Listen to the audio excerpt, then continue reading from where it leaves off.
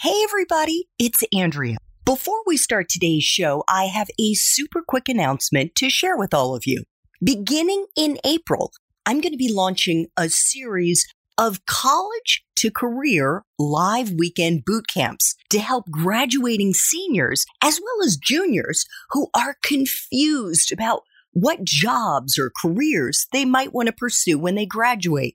So imagine going from confused to confident with at least 3 different career options you'd be psyched to explore by the end of day 1 of the boot camp. And then learning the tools, tactics, and the strategies to find those jobs by the end of day 2.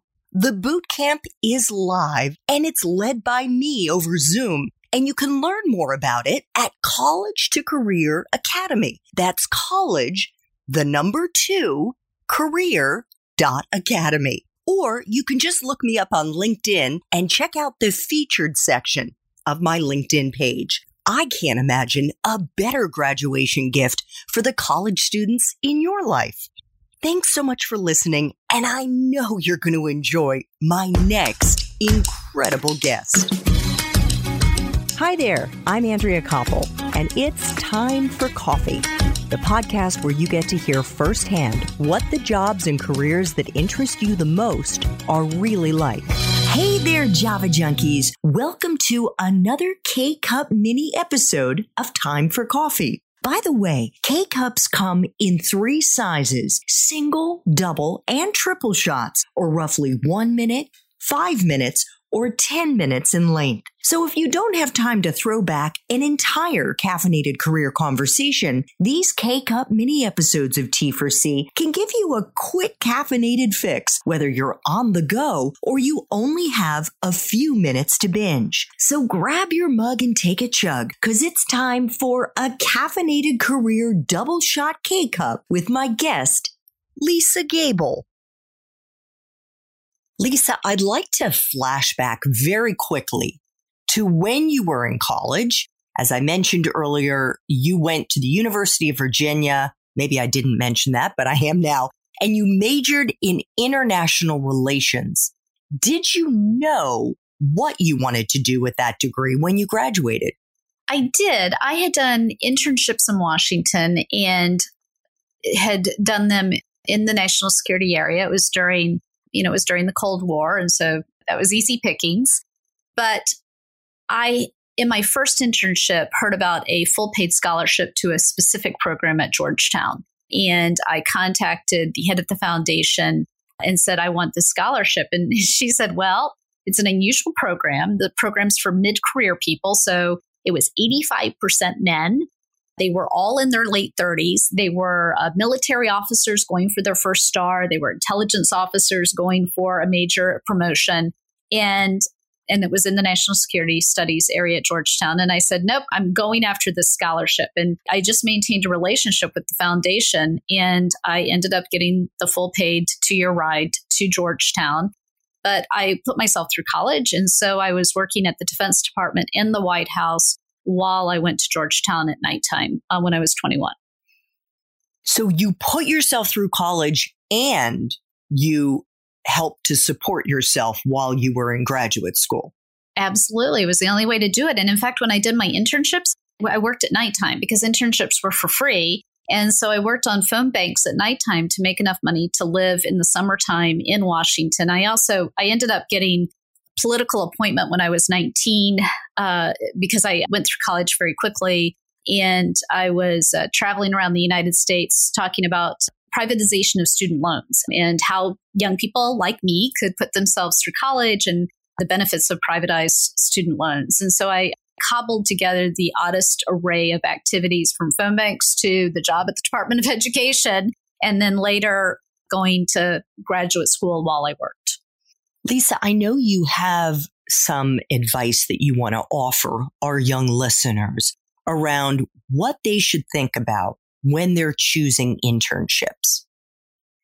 The internship is going to teach you whether or not you want to go into that category, and you want to use your internships to test out different things. The other thing is your internships are going to teach you basic skills.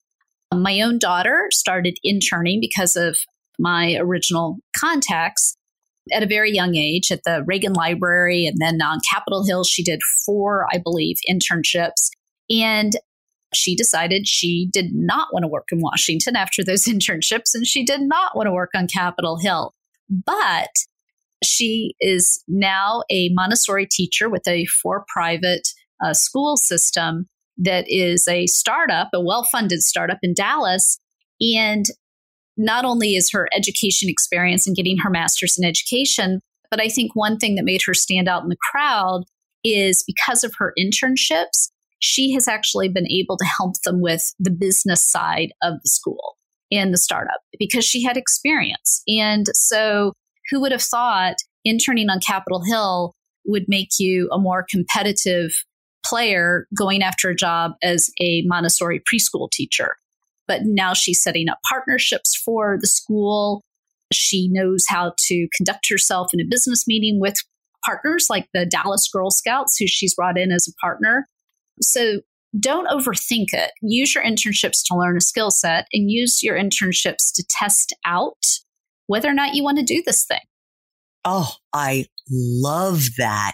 And I think that's so important for our listeners to take on board, because I think there's so much pressure, and some of it I think is self-imposed, to find the perfect internship, to find the most impressive internships. And honestly, I think it also depends upon who you're interning for and with. And by that, I mean the person that you'll be working with most directly, because there are intangibles that you get that go far beyond the name of the organization or the senator or the congressman that you're working for, and really come from the individual or individuals that you'll be coming into contact with, because they are giving you so much wisdom and opportunities for you to learn from them that go well beyond what the organization is. Absolutely. You really are learning from those people. And one of the things we talked about in our earlier podcast was responsiveness. They teach you how they expect you to respond, how they expect you to communicate, how someone communicates in a professional environment. And if the one thing you learn are professional communication skills, you will be golden no matter where you go, because it is something that is missing, and it's something that each employer is looking for. We don't want to have to teach people how to write. We don't want to have to teach people how to do a professional email. We expect you to walk in the door knowing how to communicate professionally.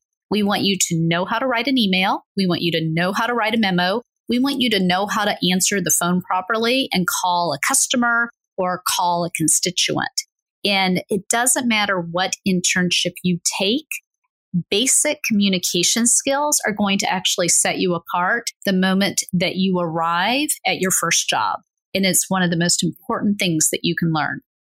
100%. I hope all current and former Time for Coffee interns are listening up, because one of the things that I try to reinforce with them from day one is the importance of knowing how to manage up. Absolutely. Right? Not just talk to your peers in the office, but knowing how to act professionally with your supervisor. That is super important. And that's what internships teach you. Thanks for tuning in to this K-Cup mini episode of Time for Coffee. If you want to listen to our entire caffeinated career conversation, please check out the show notes for this episode. Thanks so much for listening to Time for Coffee, where the professionals in the jobs that most interest you always have time to grab coffee 24/7, no matter where you live. I have one quick favor to ask you. Remember to rate, review, and subscribe to Time for Coffee. Thanks so much.